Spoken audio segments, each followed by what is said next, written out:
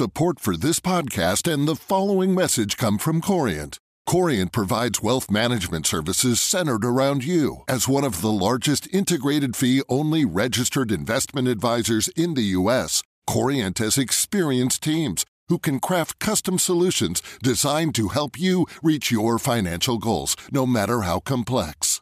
Real wealth requires real solutions. Connect with a wealth advisor today at Corient.com. That's Corient.com.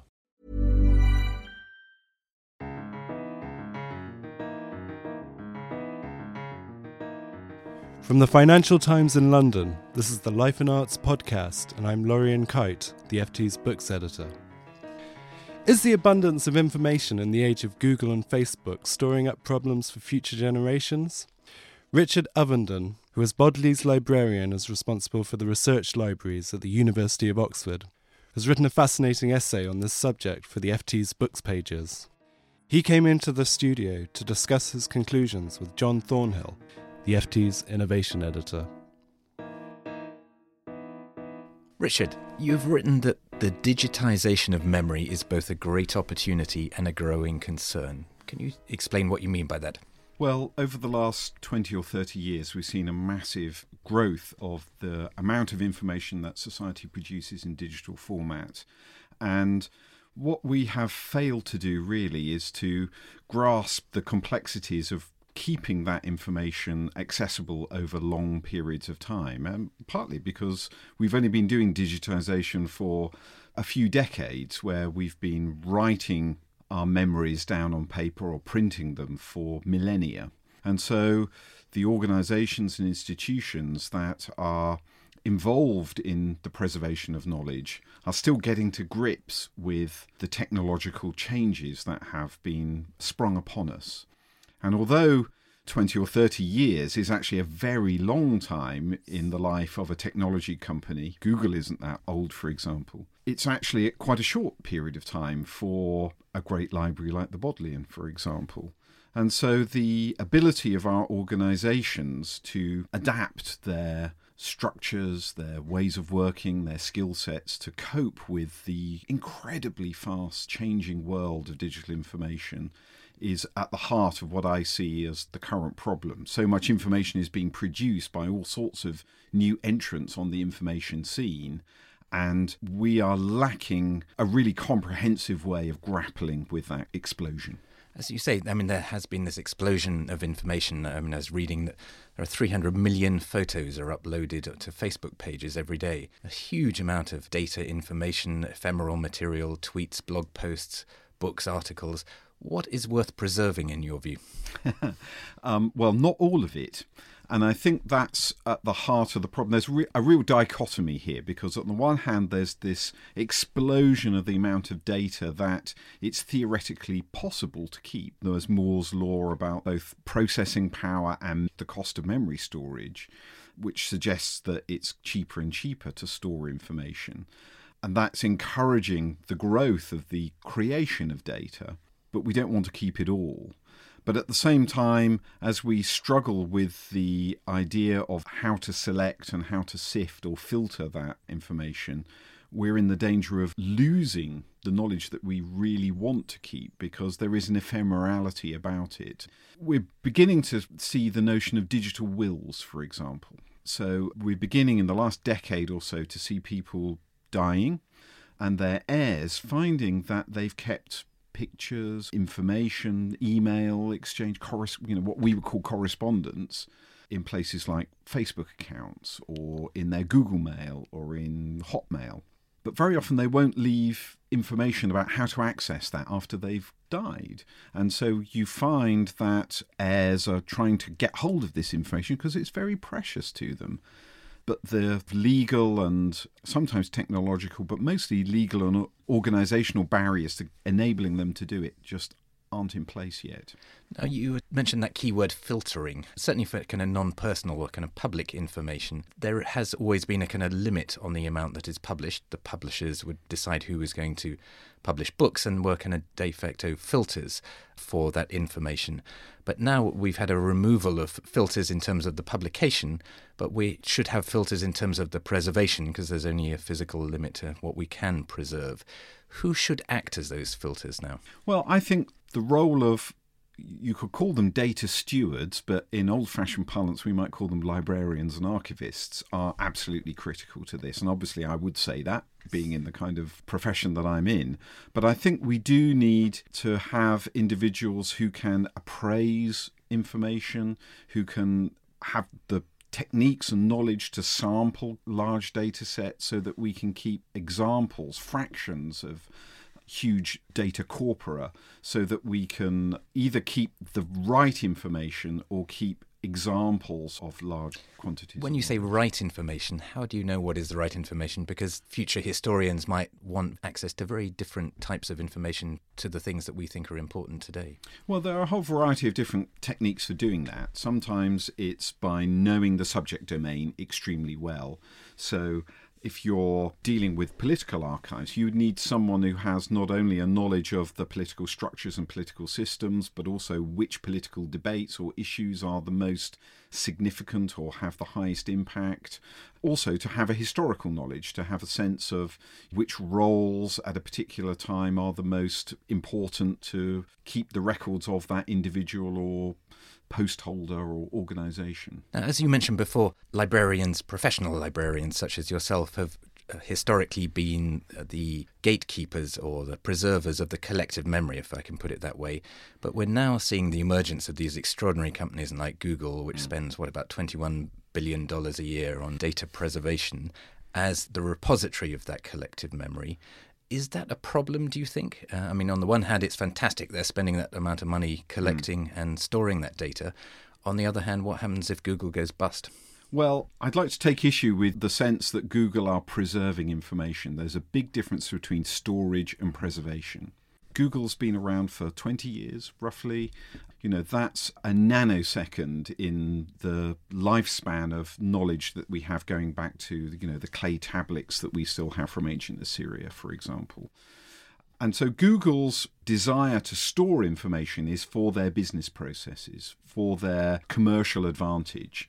They're using that knowledge not for knowledge's sake, but to extract information out of it, to monetize the behaviors that we leave in the way that we manipulate their online tools. So Google Mail, the main Google search engine, the shopping that we do on Google, that all leaves behavioral traces which they can algorithmically understand, plot, track, and use to enhance their own services, for example, artificial intelligence, or to sell on to advertisers. And so that's not preservation of knowledge for the sake of society. That's for their commercial advantage. So you think there does have to be some kind of public institution that has a far broader remit? Society itself has to establish institutions and organisations that are doing it on behalf of society and not on behalf of the shareholders of big tech companies. Tell us about the Digital Preservation Coalition. What do you get up to? So we started off in the early decades of this millennium as a collection of memory organisations, British Library, National Archives, the Bodleian, Cambridge University Library and so on, got together to help share information and knowledge about how you preserve digital information. We could see the explosion. It was already having an impact in the publishing world. We were already beginning to digitize our own collection. So we needed to work together to share knowledge about how to keep that memory alive in long periods of time. And over the last 15, 16 years that we've been in existence, we've actually grown the kinds of organizations that have joined us. We're nearly 50 members now, including the Bank of England, the UK Atomic Energy Authority, the Metropolitan Police. Different organisations need to keep information alive for the good of their organisations in one stage or another. And so by working together, we can develop best practice, we can share the experiences that we have, we can lobby government and other organisations to change policy so that we can all work out how to keep information alive over long periods of time, because it's more than one organisation alone can deal with. Now, some people have suggested that we ought to have a memory tax to pay for that preservation. Do you think that's a good idea? Well, I think it's something that's worth exploring. I mean, I think at the heart of the problem we have a loosely defined network of organisations, the libraries and archives and other memory institutions, which are all trying to grapple in some ways with these problems. And through organisations like the Digital Preservation Coalition and other collective action, we are working more collaboratively to solve these problems. But we are also still keeping alive clay tablets, medieval manuscripts, the correspondence of prime ministers. And so the analogue world hasn't gone away. We can't just ignore that legacy of the past, and it's part of our approach to the future.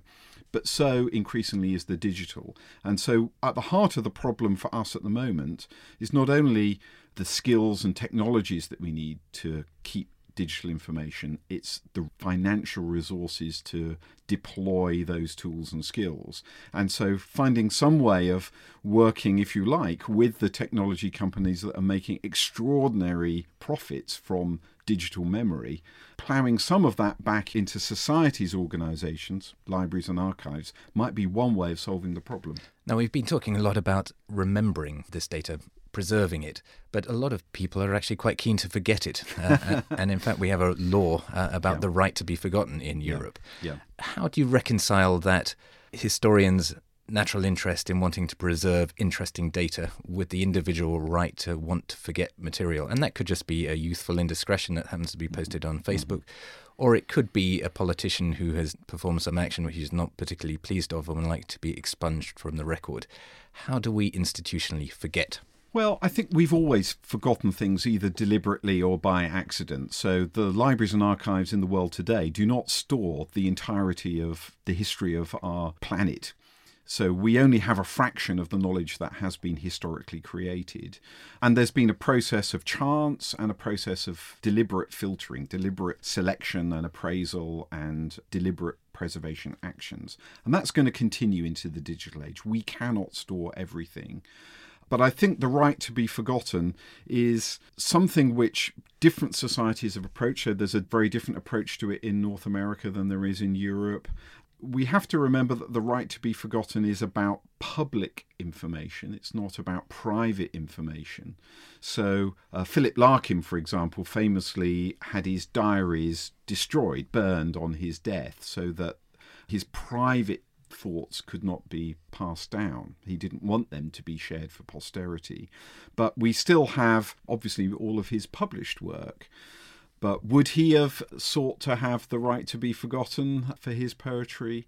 I suspect not. So the number of situations, or the kinds of situation, the youthful indiscretions that you put it, I think are not a huge risk to society's future. And I think it's a natural way of approaching the fact that there are so many information sources. It is so easy to put your own information online without thinking about it. You know, I've heard some technology chief executives say, you just got to get over it. And I think a more nuanced way of thinking about it is actually about what we in libraries call information literacy. So that's training students and everyone really to think much more carefully in advance of their engagement with the digital world, thinking in advance of how they develop their own digital identities and how they curate their own reputations in an online network world. Great. That's been a fascinating discussion. Thank you very much, Richard. Thank you. If you'd like to read Richard's essay in full, go to ft.com/books.